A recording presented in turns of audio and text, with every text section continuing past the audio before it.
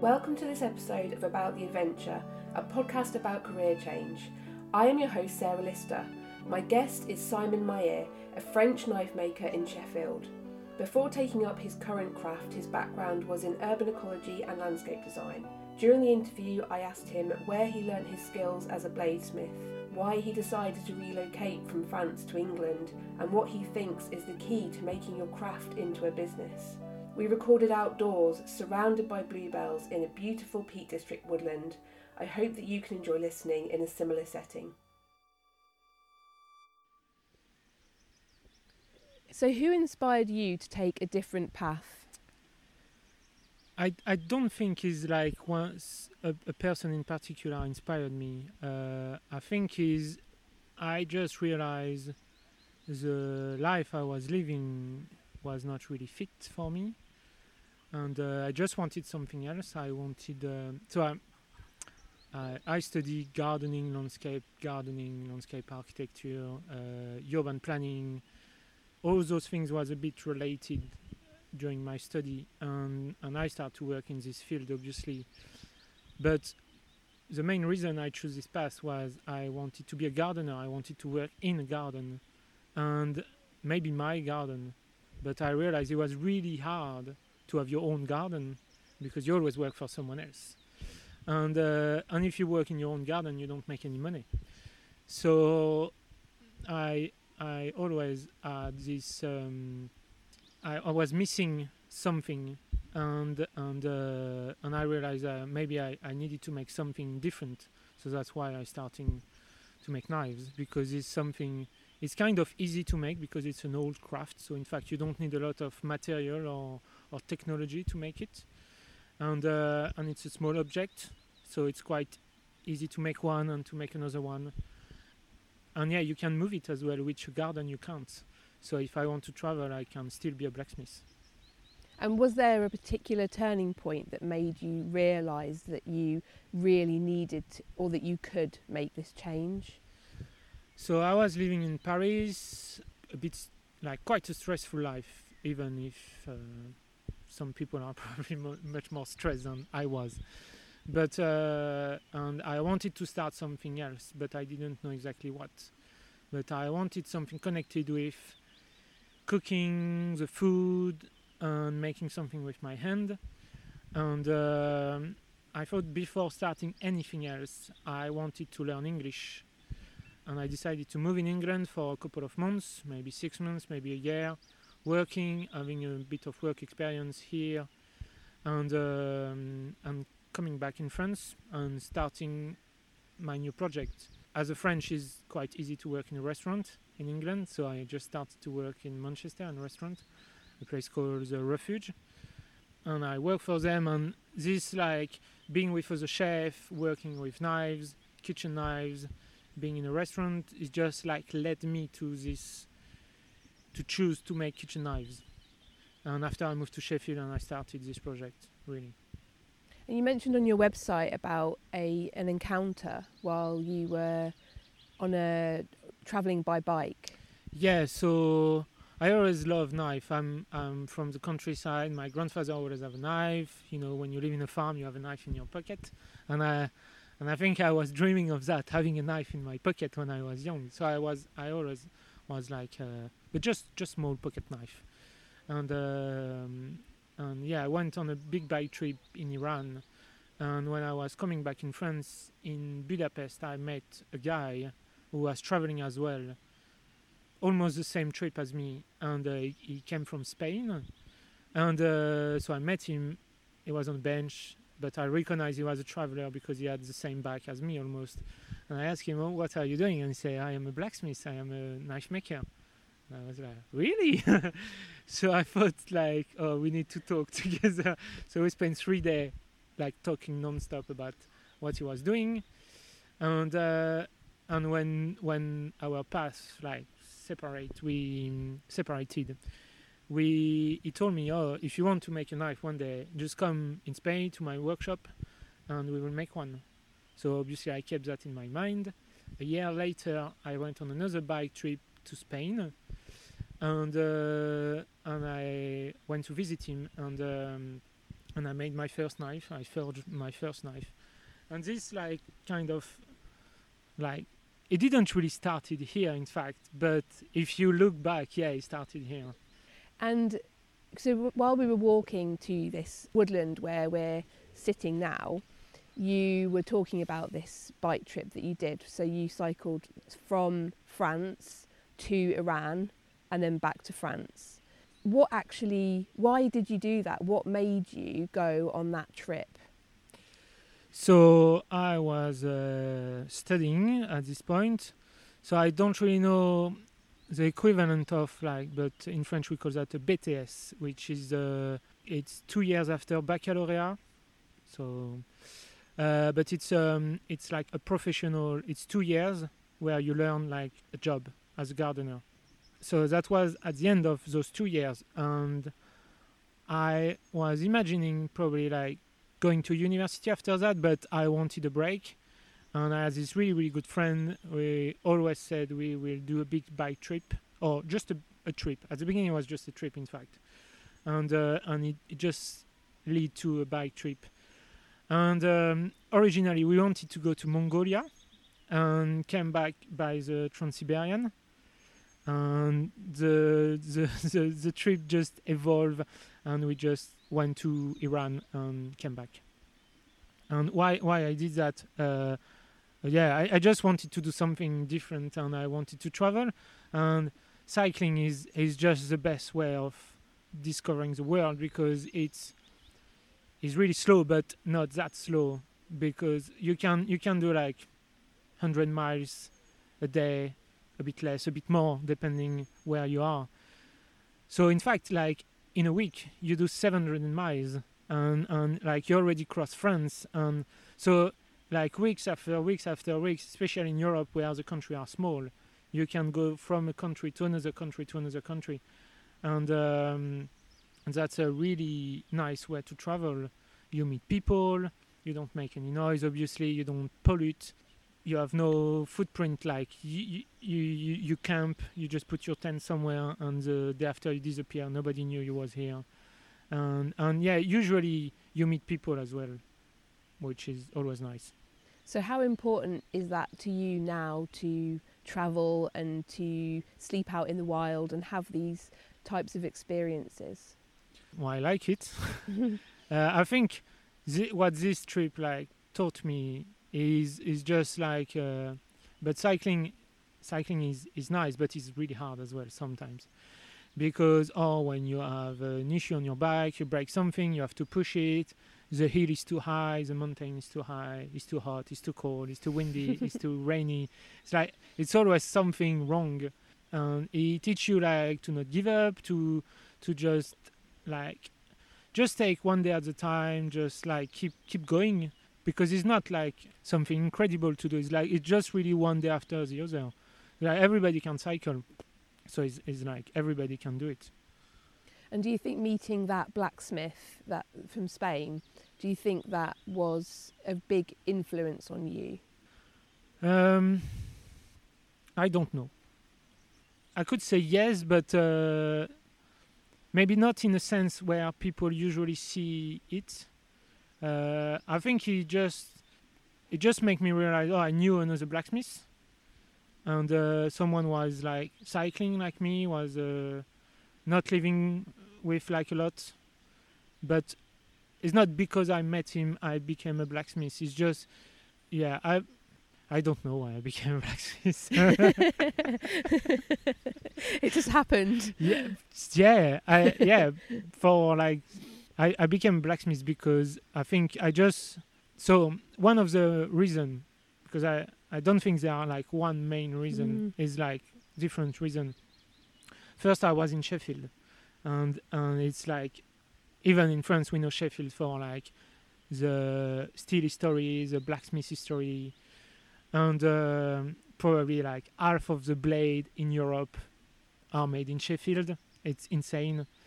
And so that was one of the reasons. The other reason is the blacksmith, you always had like a really important part in the community.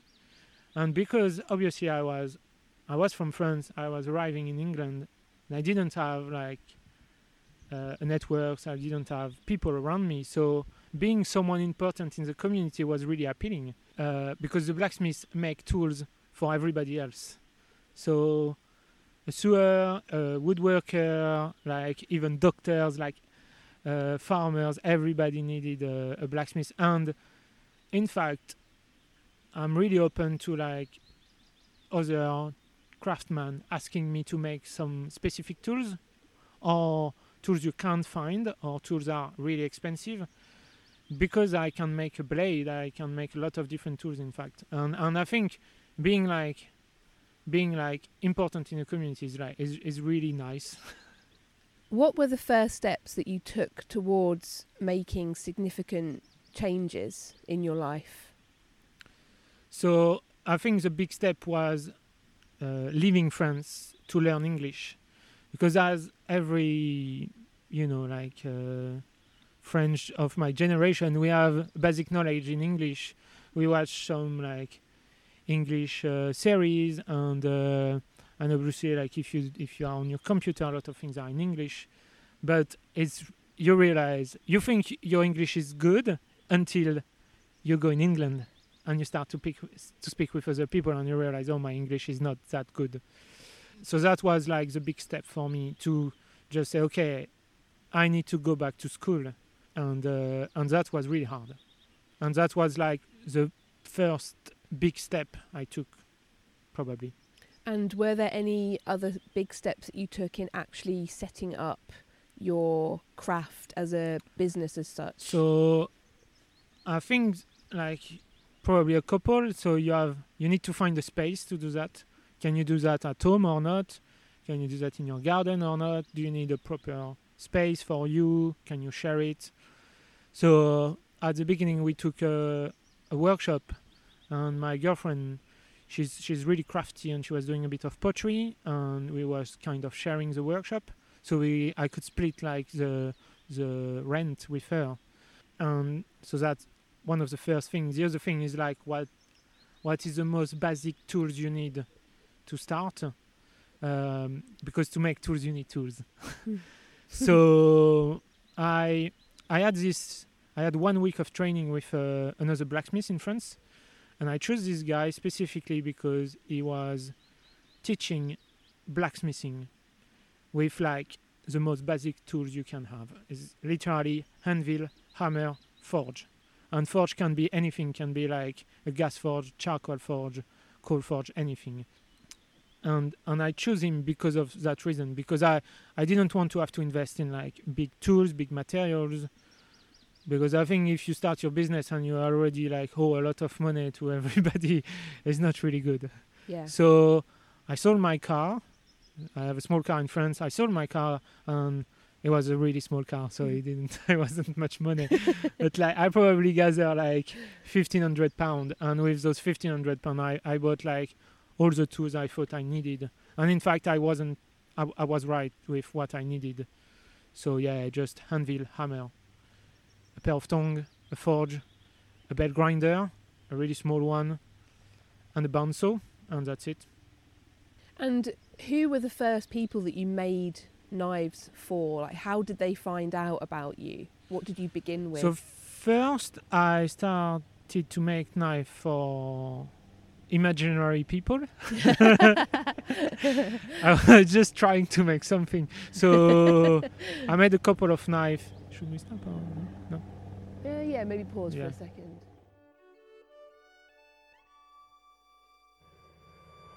Yeah, good idea, I think. It was right over the top of us. So you were saying that first of all you started making knives for imaginary people. Yeah, exactly. Make knives for imaginary people.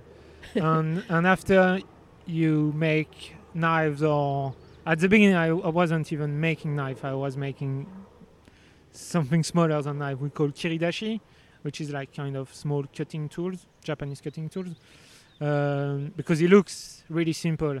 In fact, now I realize it's not that simple, but it was easy to start with that anyway.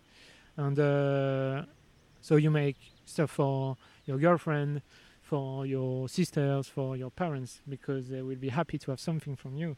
And my first client was a student from Sheffield, he find me on. He was a young guy. He was like in his 20s, and for his birthday, he asked a bit of money to buy a knife, and he wanted something made in Sheffield by a craftsman. So he knew he wouldn't have the best knives in the world, but he was my first client. So it's like it's incredible. The first is really stressful as well, but the first time you make something and someone will give you some money for it is something. It's a very special feeling, isn't it? Yeah. And I think it's like when I started to sell my knife, they were really cheap, because what I wanted is to make more knives. So I just needed a bit of money to buy a bit more steel and gas and wood to make another knife, and not really making money, just sustain your craft. So at the beginning, what you make is really, really affordable, and but that give you like the opportunity to make another knife and another knife and another knife, and you become better. And after you can increase your price, and at some point you can start to make money, and at some point you can start to quit all your other job and just make money from it. But I think you need to accept at the beginning you are not making any money. You need to make knives. That's it. How did that student find you? Was it a website or? I think you find me on Instagram. Yeah. Okay. Yeah.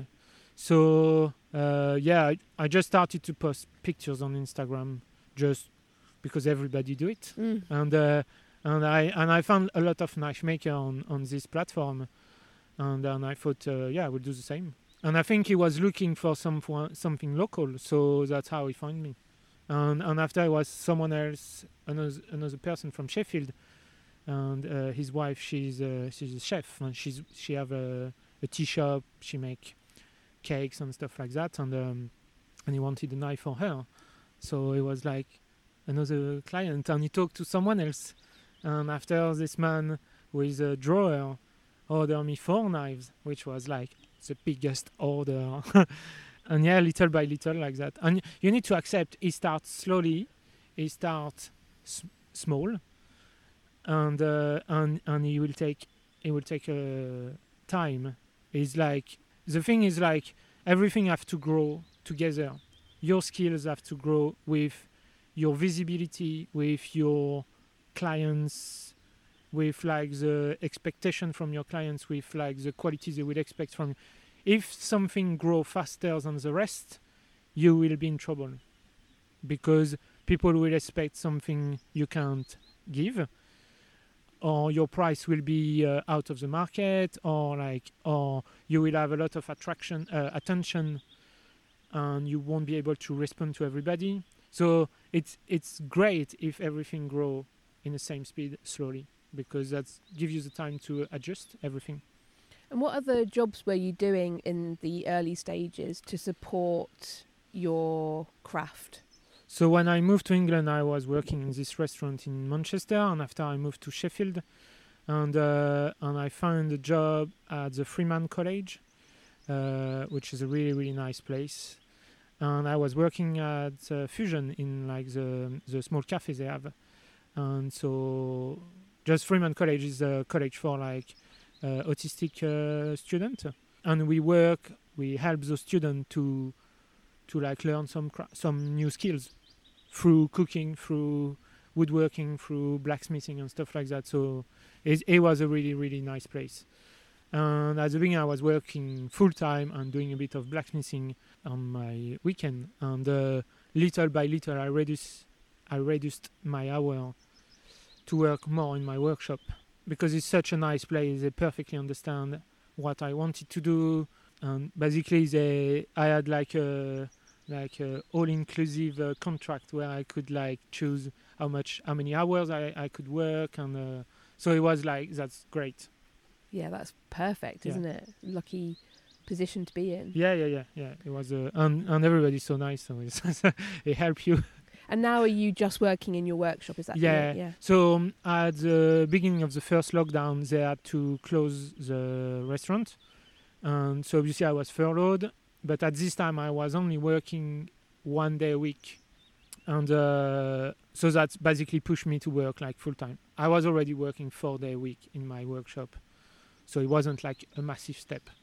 But working full time on your craft is really liberating, because is so much you can achieve, which when you have another work is always tricky to manage, like both work, both like timetable, and so yeah.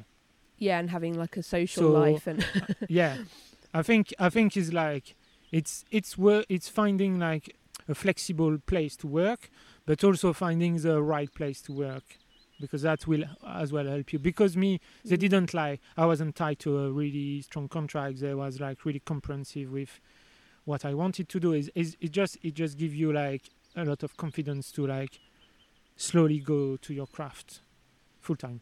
And do you ever have moments occasionally now that you worry, if orders aren't coming in as frequently, or do you ever have these moments where you think, oh, I really should look for something else? I'm not worrying, like I'm always a bit worried, but I think it's good, because that keeps you aware of what could happen. Is like never be like, oh, now that's it, I am the best knife maker in Sheffield. I'm gonna just like explode. No, it's like, I think if you stay humble, you are a bit worried, because you're like, oh, what I'm doing, is it good? I am doing in the right direction. I am going in the right direction. So I think that's an important like mindset. Mm-hmm. And what was the question? Sorry. If you ever worry about money or getting another job. Yeah. So no. Yeah, that's good. Yeah, I worry about like what I'm doing, but not about like if it will work or not. Okay. Because I always sold my knife. Yeah. I'm not worrying. I'm not worried. That's good to hear. And have there been any bumps in the road along the way? Any big challenges or problems that you've had to overcome? Yeah, so the big challenge is definitely the language. So, yeah, so I told you, like, when you move to England, you realize, oh, your English was, like, really minimal. And after, even when you speak English, you realize you have so many different accents in England, even sometimes like in the same area, that you don't really always understand everybody, and not everybody understand you. So language was like, is not like one challenge at the time. It's like a recurrent challenge. It's like always coming back to me when you need to call someone on the phone and the line is not really good, and you are not sure to understand everything, and you are not sure if he understands you as well. And when I'm looking for something specific, or a specific type of steel, or specific tools, and sometimes I'm not sure if the name I'm using is the exact name of this guy is using, and I want to be sure what I will get. So that's a big challenge. And after, I think for me and for my craft is how to deal with like physical exhaustion, like being tired, because blacksmithing is really hard, is really physical, and you can really quickly push yourself too far and just exhaust yourself. And when you are exhausted, it's become even harder to talk, it's become even harder to think. Doing your paperwork, doing your accountancy and stuff like that, you push it because you are too tired. So I think it's like that was something as well I had to focus on, not being too tired, because in fact usually you will be able to handle the physical exhaustion. Like I'm quite sporty, so I can handle it. It's fine. I can do it. But in fact, it's like you can do anything else, and a business is not just forging; is everything else. So yeah, you need to, and it's probably the same for different craft with like mental exhaustion. Like you are just really tired. And me, I was really tired for a good year, until I was like slowing down a little bit. So how did you start to slow down a bit and take forging a bit less? Yeah, it's forging less, and or in fact, it's not really forging less, it's forging better. So working on my posture is it's basically exactly like what a sportif will do. He will run 10 kilometers in I don't know how long it will take, but and after how you run faster or how you run longer, and I'm basically doing the same. It's should I do big force session, for example, 4 hours of forge, and after I don't forge for 4 days, or should I do 1 hour every day, or should I work? Should I change my posture? Should I change the height of my hand wheel? Should I change I didn't do all those things, but I tried to forge one day and having 1 day of rest, because the thing is in knife making you have the hot forging, you have the cold forging, you have a lot of grinding to do. I do a lot of grinding by hand, and it's also really exhausting. So it's not only the forging, it's you need to keep energy for the rest of the day. And usually I forge the morning because that is less hot, especially in summer, and in winter that my workshop is hot for the rest of the day. So I always forge the morning, and also because that's what I like the most. So I start my day by doing what I like the most. That's a really good idea. Yeah. I tend to do that as well. So I think you did touch on this earlier, but where did you learn your skills as a bladesmith? So I had obviously this 1 day forging with my friend I met on a bike trip, which I probably don't remember anything. And I had a training of 1 week with a bladesmith in France, and he didn't really teach me how to make a knife. He taught me how to understand what. It's hard to explain, but he taught me how to obviously he taught me how to make a knife in a sense, but that wasn't the main focus of the course. The main focus was having the basic of each step of knife making, so I will know how to do each step, and I will be able to push each step further on my own. Okay. So basically he gave me the tool to learn on my own, which worked really well. And after I just learned on my own. Mm-hmm. And why did you choose him as your teacher? Because it was using really not big materials, so really small equipment. So that I could start my own craft with a small investment, almost no money, because he was teaching really basic technique instead of I will show you how to make a knife, but in fact I won't explain you the subtle point. So when I finished this 1 week training, in fact at the beginning I was a bit confused because I don't know how to make a knife, in fact. But I started to work on my own, and little by little I realized, I understand why he told me this, I understand why he told me that. And in fact I think that's pushed me much further than a lot of other knife makers, because I wasn't restrained by some knowledge basically don't lead you very far. I could explore everything, and I think that's why I have probably a really distinctive way of making my knives, is because he come from me. How did you learn about Japanese knives in particular? So obviously when you talk about kitchen knife, 30 seconds after the beginning of the conversation, you start to talk about Japanese knife. For the main reason is because they kept their craft, where we basically, by industrialization, we lost a lot of skills, which now I think with the new generation of craftsmen we are starting to rebuild. And in Japan they kept the skills, so that's why their knives are that good. So who led me to Japanese knife is Scott. So he's an English sharpener, Sheffield knife sharpening, and he's passionate about kitchen knife from I don't know how long, but a long time.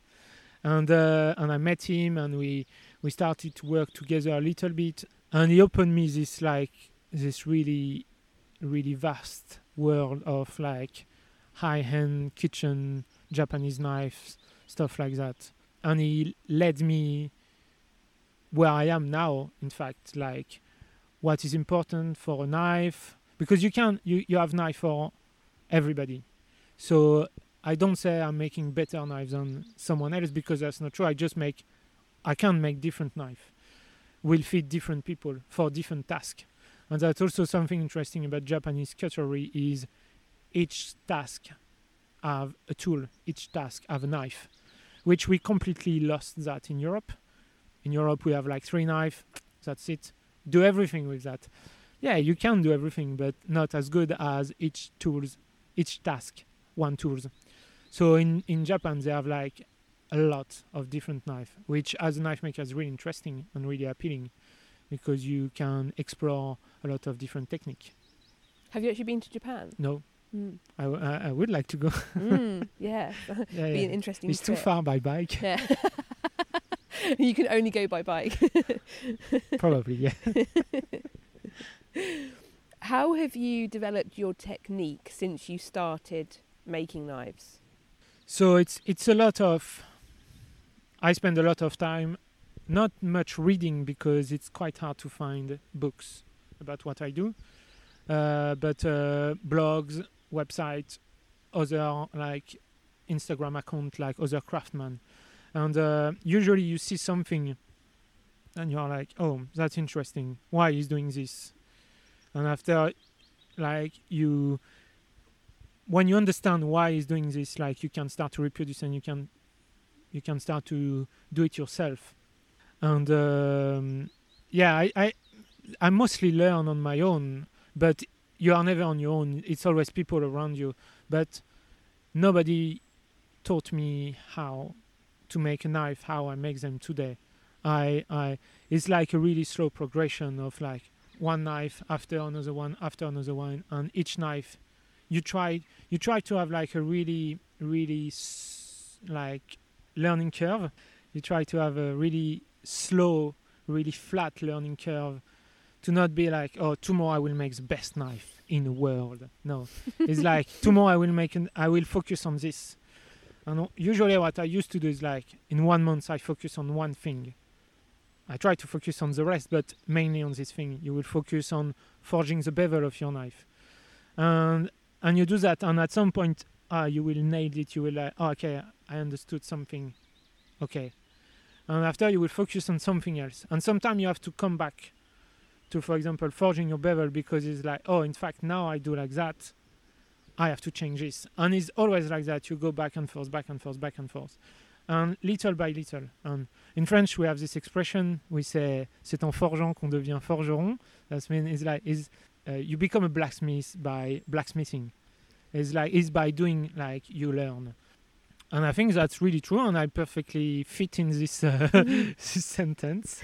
And yeah, it's like, it's reading, talking to other people, but not that much, because I wasn't really comfortable to talk to other people. So mostly reading, watching.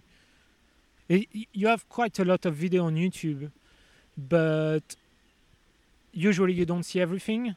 So in fact, if you don't have the knowledge, if you don't really understand the process of making a knife, and you are watching those videos, sometimes you will miss like some important part. Or even sometime in Japan, they will, to not show the process, they will film the steps in the wrong way. So he will forge, and after he will do this, but in fact he should do this before, and to confuse you. But as soon as you reach like a small understanding of how to make a knife, you can like explore those videos. And just testing. I have a massive box of blades, which is like the bin, and that's all the mistake I made as well. But I'm not really like, I know it's like entrepreneurs usually say, you learn from your mistake, which is perfectly true. But I'm not saying, my mistake made me or stuff like that. No, it's by doing it. It's like, and also something I try to do is like, I always try to push the knife to a final product. So obviously my first knife was not like amazing, but I was trying to sell them anyway with for cheap price. and trying to like to not be, oh, I didn't succeed this part, so it go to the bin. There are some part of the knife if is not well made, is not well made, and the knife won't work, especially heat treatment or stuff like that. But I always try to push as far as I can each knife to just like push it out of the workshop and make another one. To not like, oh, this is not perfect, so you go to the bin. Because in fact, you are missing the rest. Yeah, I'm losing my mind, but yeah. No, it makes sense. Your track of thought. No, it makes sense. Yeah. Yeah, it's like finishing everything you can instead of being like, oh, this is not perfect, so it's not worth it. Yes. It's like, obviously, when you start, it's not worth it. It's like, obviously, it's not perfect. You will compare your knife to like good other knife maker, and you will be like, oh my god. But that's where you was at this time, and each knife is like, it's just a photography of your skills at this moment. We say in English like, I mean in knife making world, you are as good as your last knife. That's it. So yeah, you are not the best. You are just as good as your last knife. How do you feel when you're going into your workshop? Does it vary each day, or do you always feel excited, or you're looking forward to learning something, or do you sometimes feel anxious, or you don't have the energy for it? Like, how would you describe your experience of that? I'm always happy to go to workshop because it's like the perfect place for me. Everything has its own space. I have my machine. In fact, I can make much more than just knives in my workshop. And yeah, it's always great. I'm never like the morning, oh, I don't go to work. It's like I can't wait to go to my workshop. It's incredible for me to have a space where I can make so many different things. And that's also like the wonder of like knife making world is you can always make a different knife for a different person. So it's like, it's never, you make knife every day, but it's never the same knife. And it's never like a moment where I'm like, oh, what I'm doing here. And sometimes it's more like about myself, my friend in France, my family. I'm like, oh, I wish I will be in France to share this more with my family or my friends. I would like to have my dad at the workshop with me showing what I'm doing, but I can't. So that's when I'm doubting, but never like about the workshop and what I'm doing. It's like, this is great. This is perfect. That's so good to hear, because, you know, I think a lot of people have this sort of separation between their work and lifestyle, and, you know, sometimes I think working is just a sort of means to live the life that people want, whereas it sounds like with you, it's like you said earlier on, it's more of a lifestyle for you.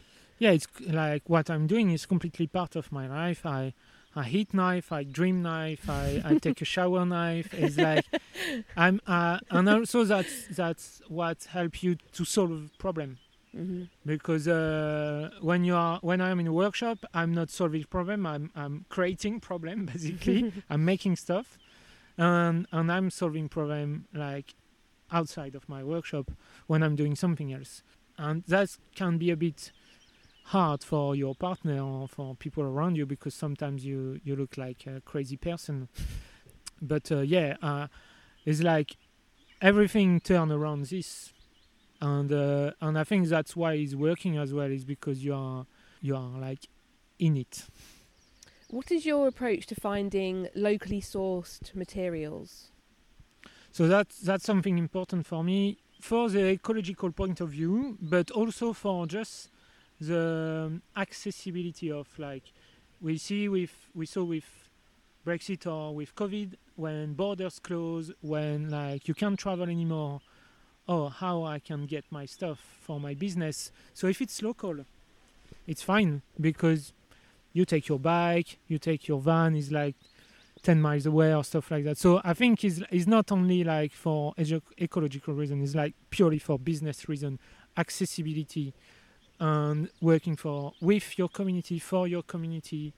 So that's the reason I do it. And how I do it is usually I rely on people I met. My second or third customers was a woodworker, And when he came to my workshop to order his knife, he brought me some piece of wood, and I was, oh, that's great. And I asked him, where do you source your wood? And he said, oh, I only take local wood. And I said, okay, so I need to know your suppliers. And all my wood come from one place in Sheffield.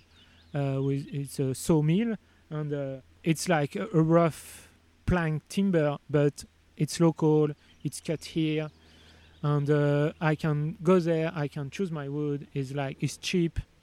I can have the quantity I want. If I want small bit, I have some bit. If I want big, and for the steel is the same. Is like Sheffield is like renowned for steel, even if like it's not many knife steel made in Sheffield. Just one, from what I know. And but you have suppliers here, and it's the same. My steel suppliers is from Sheffield, even if I buy steel from like sometimes from Germany or sometimes from France, because some stuff are not available here. But if like they had to close Yorkshire for some reason, I could continue my craft without problem. Maybe I will run out of gas, but I will find another solution. Who buys the knives? You mentioned some of your like first ever customers or clients. Who buys what you make, and are they the people that you're really aiming for? So obviously my customers change whilst I was changing as well, and because I think what I'm making now is a bit more refined, is a bit more professional oriented. Before it was more a gift, or it's local, I want something like handmade and stuff like that. So obviously my price changed as well, so you lose some customers but you gain some new one. So my customers are, I would say, like maybe 60-70% chef and 30% like home cook, but it might change again with like what's happened to restaurant with the COVID. Maybe it will change again and I will have more home cook than chef. Yeah, that's roughly the ratio. The last bit of the question was how I... if that's the customers I was aiming for. I don't target customers, or it's like what I do is I try to make the product as best as I can, as cheap as I can. And when I say as cheap as I can, it's not like, for example, I use simple materials, and maybe 80% of the price of one of my knives is in fact labor. Is not... I don't have expensive machinery, so I don't have to pay them off. I use quite simple material. I use like simple steel, and I use simple wood, local wood. So nothing is expensive.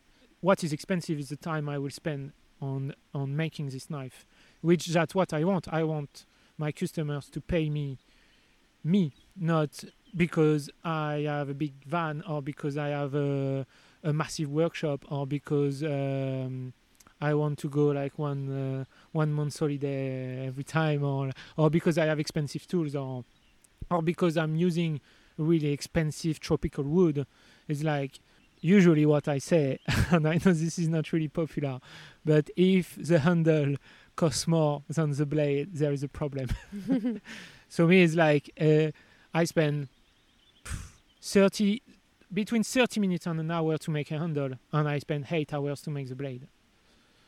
So all the price is in the blade. That's where the work is, where the skills are, and I think that's important. And obviously, that's move a bit. Like the customers I'm aiming for, I don't really target customers. I just publish what I do and people buy it, basically. Yeah. So after, I think it's more the photo you will take, how you will present your work, because I don't have a shop, so people will only see, or never see the product itself. They will see a photo of the product, which is a representation of the product and how you present like your knife. And I think that's how I target customers without knowing it.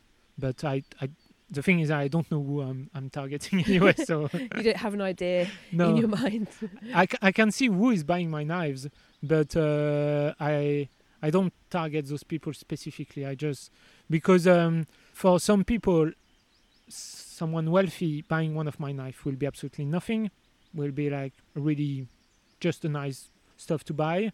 For some chef, and chef don't earn money, so they earn money just because they work so many hours. So buying a knife from me is an investment, but it's a tool for them. So some people are willing to invest in good tools because that's how they want to work. And you have like the third category of people which like nice things. They are not specifically wealthy, but they will save money to buy a nice thing. Yeah, that's basically the three kind of people I'm selling my knife to. And I saw on your website as well, they're made to be long lasting.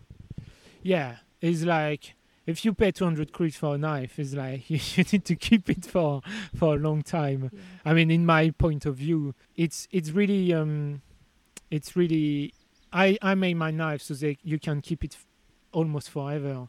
If you pay a bit attention, if you maintain them, if you look after them, you can keep them like for all of your life without problem. Which I think is really rewarding for me to make something like that. Instead of making something people will probably lose in a house moving or just like get rid to a charity shop because I have too many knives in my drawer. I will just like bin those one. No one will bin one of my knives. I hope so. And do you only use your own knives when you're cooking yourself?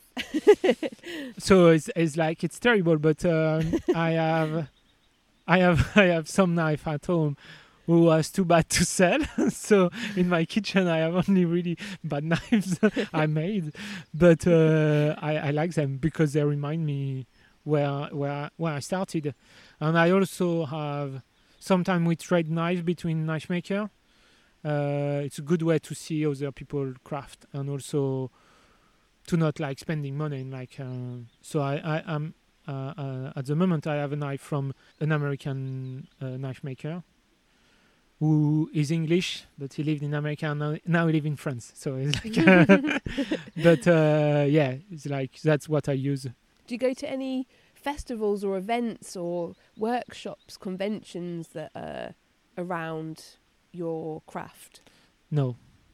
I did like in Sheffield I did once a small market and it was great to meet people, but no, I'm not like if I do something like that it will be a small market or to be with someone else or to help out someone but no, I know it's a big, especially in US, even in France, a lot of knife makers only sell in like big fair, like big market. But me, I don't do that. So do you make by order? Like you don't have like a massive stock that you... So I have two ways of selling my knife. I used to take orders, not anymore. So first I will clear all the order I left, and after I might reopen my order book just for a couple of people with specific knives, more like as a challenge, and or for like early clients or stuff like that. And the other way is I make a knife and I put it on my website and people buy it. So that's really convenient. You release your knife every 2 weeks. People buy them and that's it. Is there a particular platform that works best for you? Like, I know you've got your website, you've got Instagram, anything else? How do people know when you have products ready to sell? So I have Instagram, which is great because because Instagram is mostly like photo based and I really enjoy taking photos, so it's a kind of nice media for me, which I never use Facebook because Facebook is more like interaction, like talking and stuff like that, so I don't feel like comfortable at all with Facebook. And I have my website, which is a really simple Shopify website. Like that, selling is really easy. You don't have to all the money exchange part, like paying and stuff like that, is done by the website. They take a commission, but in fact, is a good is a good commission. I'm happy to pay that, and because I think it's important. It's still very important to have a good-looking website where it's easy to buy stuff.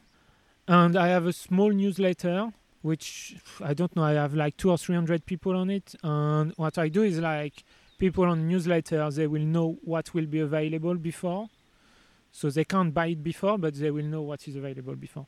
And after, I think the biggest social platform is word to mouth. That's how you say it in English, yeah?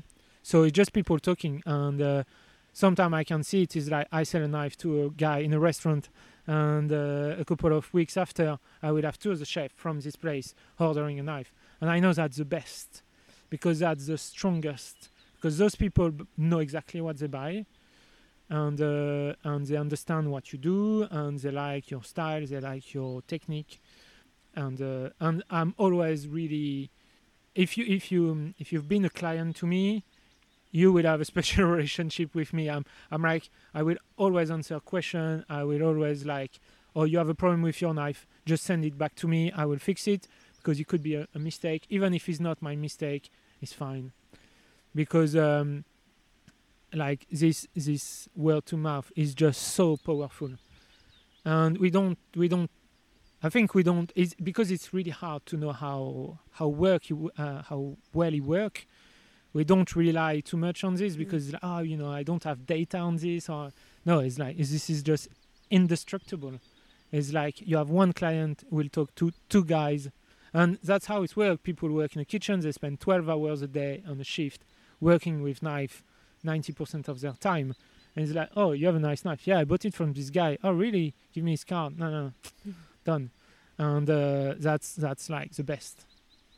Yeah, it's a really nice feeling too, to think that people are talking about this. Yeah. I'm always surprised, because I'm always like, oh really? But I know that's the best way to sell your. I mean, for the craft I do, is the best, and it's the strongest, and it's something don't really fade away. In fact, because even my early customers, who had some. Not my best work, like my early work, they are still really supportive with me, and I know they still keep talking about. And last time I had a guy, he bought, he was like one of the first clients as well, and he was like, I think my knife don't perform really well, and I just say, oh no, in fact he wanted a new handle, so he sent it back to me. I put a new handle and I reprofiled the knife, and now he performs much better, and I know he will support me. Maybe forever. Yeah, absolutely. Yeah, it just all of that just works. It feels good, doesn't it? And it feels real. Yeah. And because sometimes I'm like, if one day Instagram decide, because you have like someone stab someone else with a knife, and they decide, oh, no more knife on the platform, done. Where I'm gonna sell my stuff. So you like the real world. Is the real world, is unbreakable. It's not like a CEO from like the Silicon Valley will decide one day want to do this or I want to do that. No. And I would like to have another platform, but I didn't find any. So it's just my website, Instagram, and people. Yeah, and that's good, isn't it? Because that's manageable. Because I think if you spread yourself in even more places, then after you can, it's more work, or it's more work, or you just like reduce the quality of what you are doing. And I really enjoy taking photos, finding nice rocks, putting like, and I know I spend some time doing it, and I could just take my phone, take your pictures, and done. And probably my knife I will sell them like as quick, but I won't take the pleasure of doing it. Is that is photography a skill that you've taught yourself, or have you actually had? Yeah, but I'm taking photos since like 10 years, so it's like it's something I learn by myself how to do it. But the thing is, like, I think it's really good to have other experiences even like in like big companies before, because in fact I realized when I started this business I didn't know how to make a knife, but I knew everything else. I knew how to use social media, I knew how to take photos, I knew how to like present my works, I knew how to like deal with invoices, bills, I knew how to talk to clients, I know, you know, when a client sends you an email, you reply in a day, like all those things. You don't really learn yourself, like that's practice from like general practice. Yeah, other experience, other jobs, other experiences. And because you know all those things, it makes your business easier, even if you don't know it. I'm a bit a geek, so like working on my website is fine, and so because if you have to learn how to make a knife and learn everything else, oh, that's a tough job. Whereas you've just brought all of your skills together to do this. Yeah. Does anyone else support you with your business? So obviously my girlfriend, she supports me a lot because she's here all the time for the up and the down, and she was here at the beginning just to give me this confidence of like she had a salary, so she was like, okay, I'm making money, so if you don't sell anything, it's fine. So yeah, like Charlotte, she's here, and she's pretty much my business partner as well, even if for my business she don't do anything, but she's doing like so much around, which is really important, I think. And Scott as well, the sharpener, is really important because he's like, obviously he guides me, which I think is really important to be guided. Yeah, that's it. But other than that, you do everything else.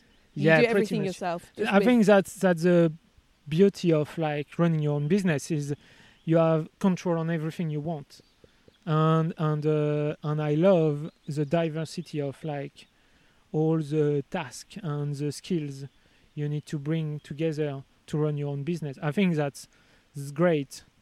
That's why I don't want employees. I don't want to be a bigger business, because I want to keep like this like control. If I want to do posters or something like that, knife related, I can do it if I want. Like is just another path to take. But so yeah, I think you need help from outside for everything around your business, and guidance, because you don't know where you go usually. But after, it depends everybody. But for example, I might take in an accountant because I know how to do it now, but I still don't like it. So I'm like, okay, this might be like this job for someone else.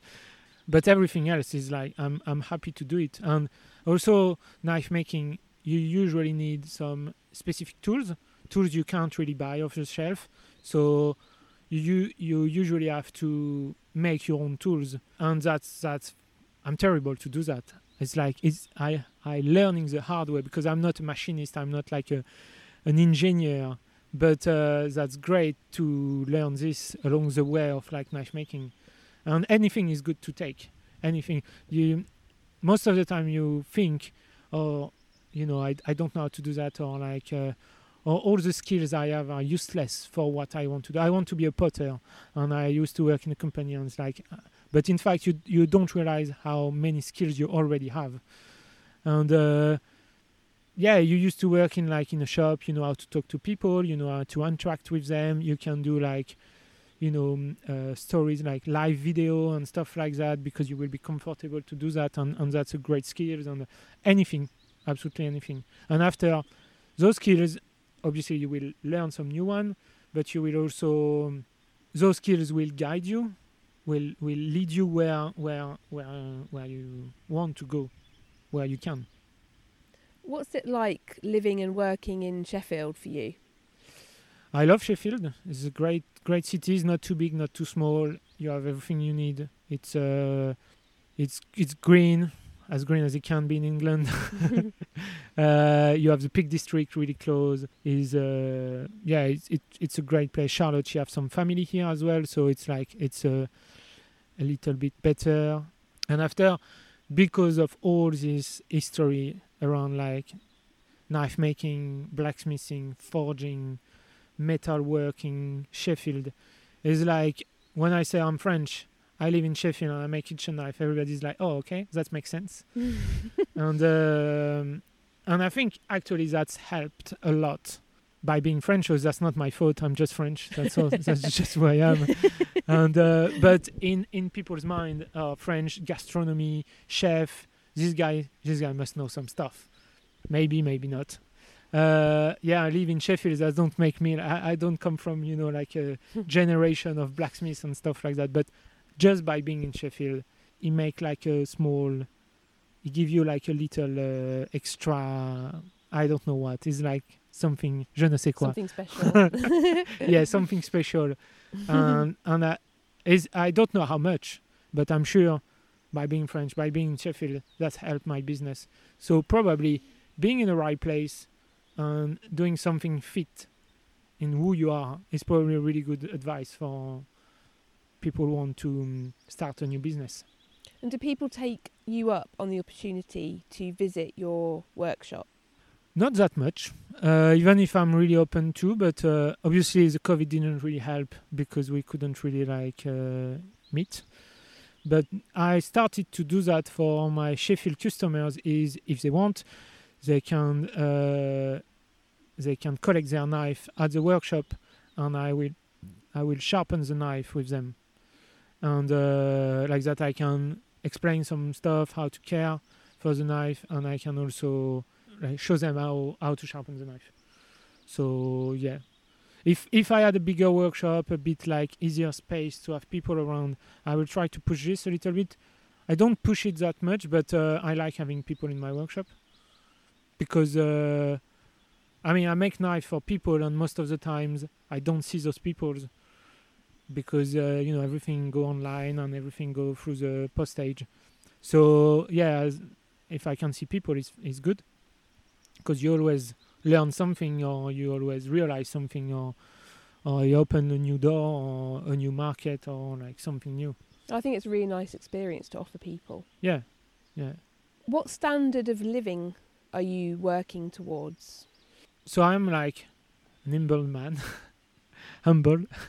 So I don't need much, but things are important for me. For example, is like buying good quality food, organic produce if I can. If I want to go to a restaurant, I just want to go there and just like not being like, oh, I don't have any money. So I always made sure I was earning money, but I don't need a lot. So I don't know if you want like numbers or stuff like that. I don't really know how much I earn because I'm like self-employed. So like basically I save money for my business. Everything else goes in my pocket.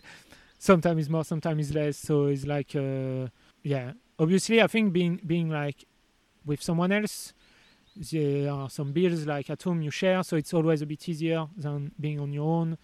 We don't have a big rent, which is helpful. We are not like spending, I always wear the same clothes. We don't spend a lot of money in holidays. We have a van. We just basically just go somewhere. So yeah, it's like what I'm doing fit with how I want to live. And I think that's like a key of the success because you don't need to be like to live like a poor person to have your own business. But obviously there are stuff you won't be able to do, and if it's hard for you, that's probably not the right choice. If it's hard to like not doing it, it's probably not. So yeah. Do you still have an appetite for travel, even if it's by bike? Do you still feel like that's something that you'd like to do? Yeah, but by taking this journey in like this craft, in fact, is like traveling for me. First, I live in England, so even after 3 years, a lot of things are new for me. So I'm still traveling in my everyday life, just because I discover new. Or you eat that in England, or you drink this, or you do this, or like. So it's kind of still a travel for me a little bit, and also like I'm so focused on my craft. I don't really think about like anything else, but I start to think of traveling. So that means I'm like. I will. Mm-hmm. But Is there anywhere in particular that you would love to go to? So I had this idea like when I was a bit younger, and I still want to do it.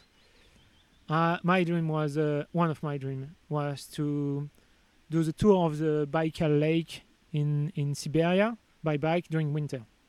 I don't know if this is really possible, but yeah, I might do a smaller trip first.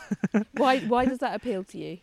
I don't know. It's just like I love Russia. I think that's a really, really, really beautiful country. It's so big, and I wish I could go to Russia and travel by bike. It's such a big country. Basically, what is complicated when you travel is borders. Russia is 11,000 kilometers with no borders, so it's great. Yeah, you just go free. Yeah, you need to pass the first border first, because it's not easy to go in Russia. But yeah, I would love to go to Russia. But I think when you travel by bike, it's good to have like big trip. I wanted to do like crossing the Canada as well. I never did, but I might just do smaller trip, because those trips are like you need to stop working for 3, 4, 5, 6 months, and so you need to save a lot of money. And I think saving that much money with like a small business is probably a bit tricky, or it will take a while. So I think I need to be like the kind of trip I want to do need to be more fitted with like what I'm doing now. So maybe smaller trip. I don't know where. I don't really like really hot country anyway. So I mean, England is fine. You like the snow as Not well. really the snow, but I just don't like hot country. It's not I don't like them. It's just like so hard. But Siberian winter, I mean, that's snow. Yeah, maybe I can't handle it. I don't know, but Be interesting, wouldn't it, to find out? yeah, exactly. Yeah. Do you still feel a connection with your background in urban ecology and landscape design? Yeah, because first I'm using wood in my craft, so I learned the name of like timbers, and when I go to like a timber merchant, I can ask him exactly what I want. That's a small skill, but I think that's important for me, and I think ecology is everywhere anyway. So is what you do, how you do it. In my job, I'm really focused on limited the amount of waste I create. So I have a really small bin in my workshop, and I'm like, sometimes I'm like, oh, it's already full, and it's like you need to reduce like. So I'm buying good quality abrasive, so like that I use less abrasive.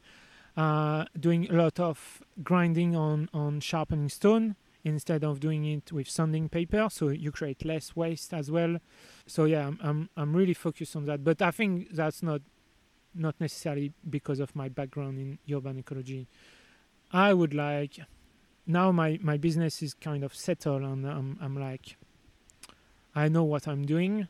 I would like to create a bit more free time to start to do something else in like gardening, or ideally I would like to do some edge laying, because I could make the tools for the edge layer, and I could do some edge laying as well.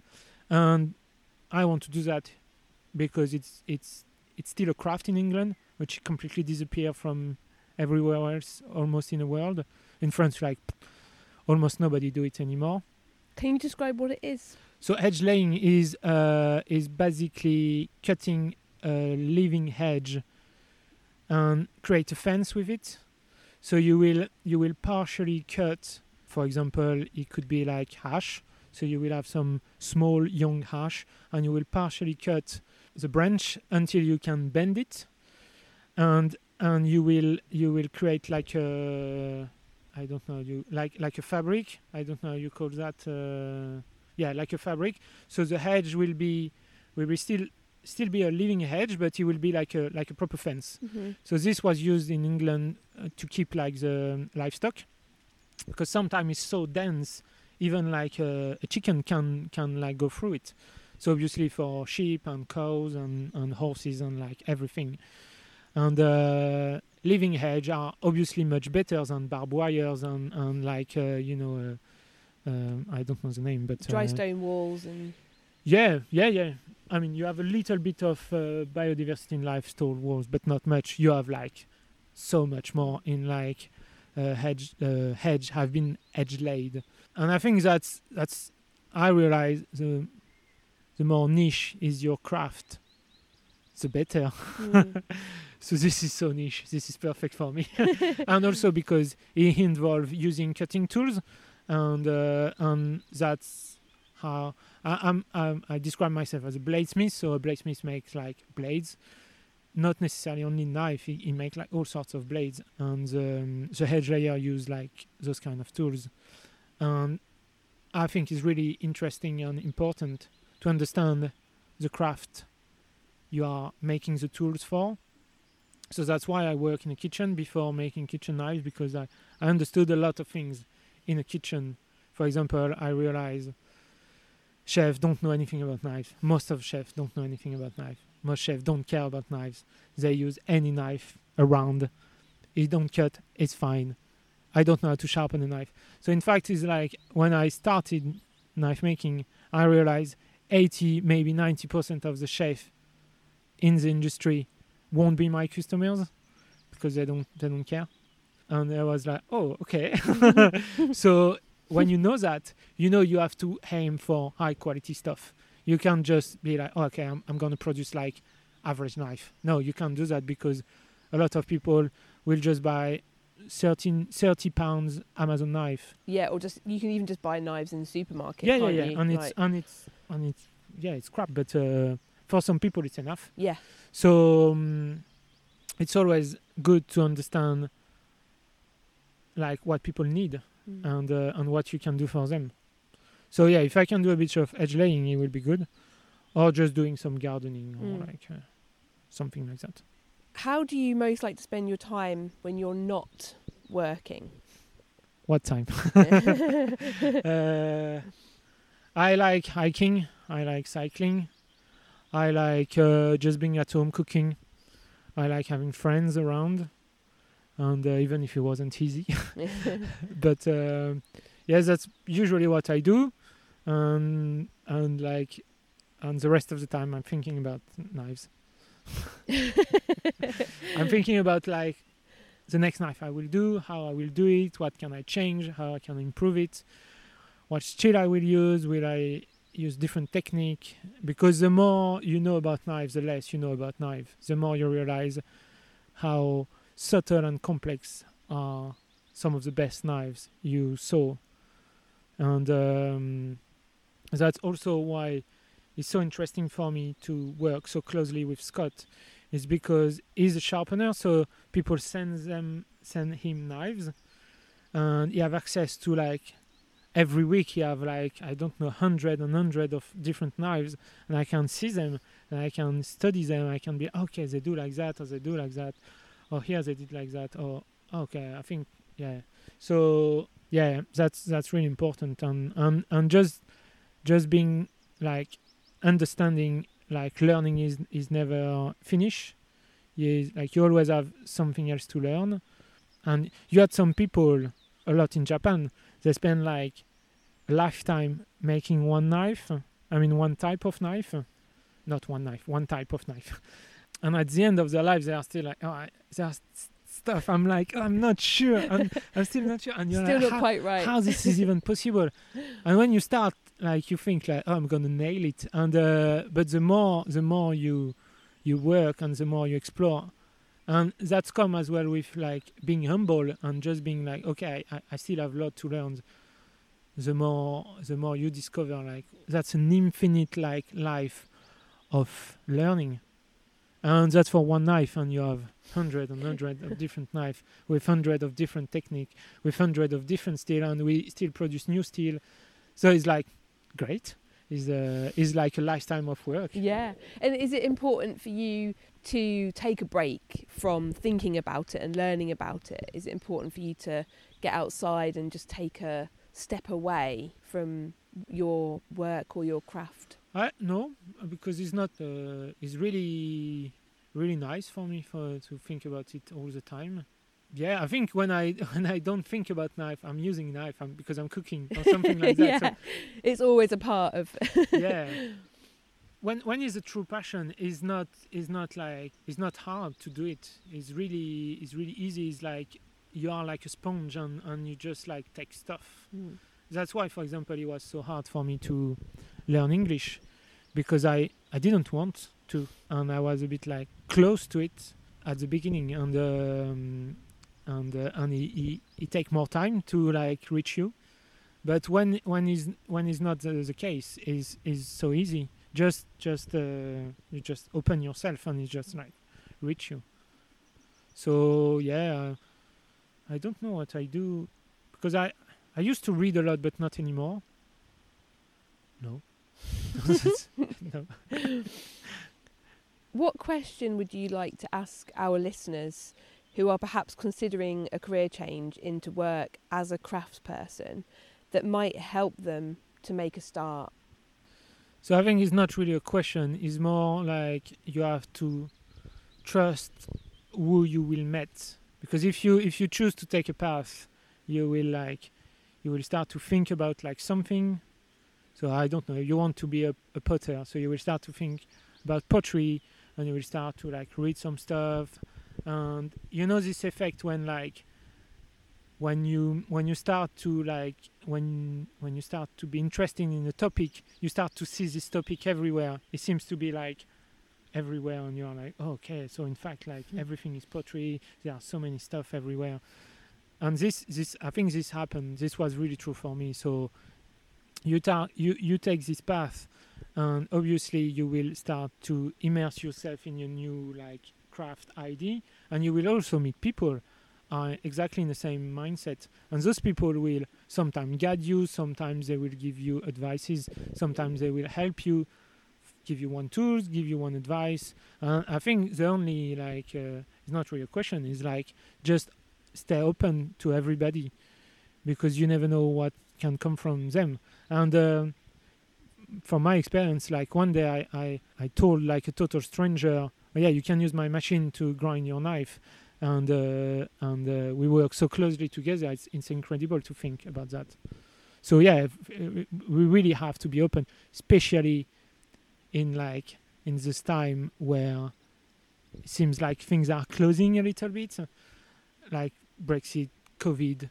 Like we need to be aware, stay away from people, because they might give you the virus, or like the closing of the border and stuff like that. Is like, no, we need to keep like this open, because it help everybody. Yeah, I think connection and communication is such an important part of changing career or starting a business or starting a new craft. It's not always the most obvious or the most talked about, but actually that is a really important part of the experience. And I think that's fit with, we are social animals and we need interaction, and the more time we spend on social media, online, watching TV or stuff like that, the less time we spend with other people.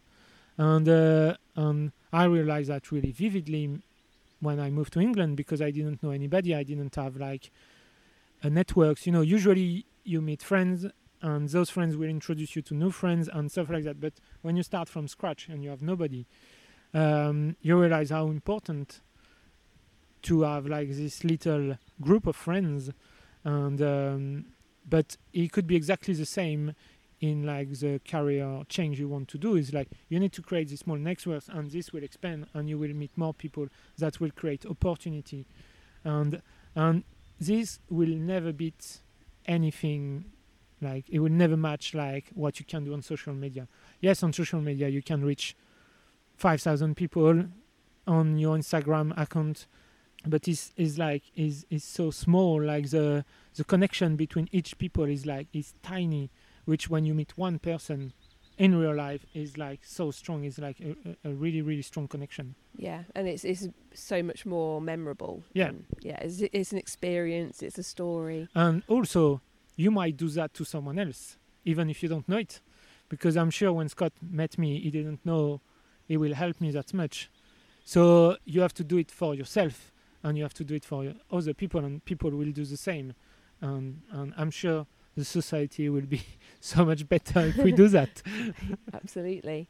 Well, thank you for a wonderful interview, for sharing parts of your story You're with welcome. us. Should we go for a walk? Yeah. Thank you very in the much. midday sun. Thank you.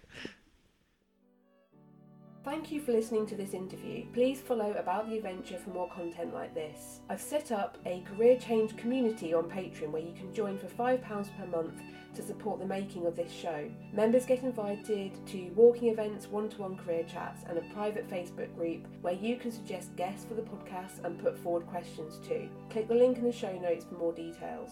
Finally, a big giant thank you to Simon for such an inspiring interview and a wonderful morning together. Check out his links in the show notes to see his work.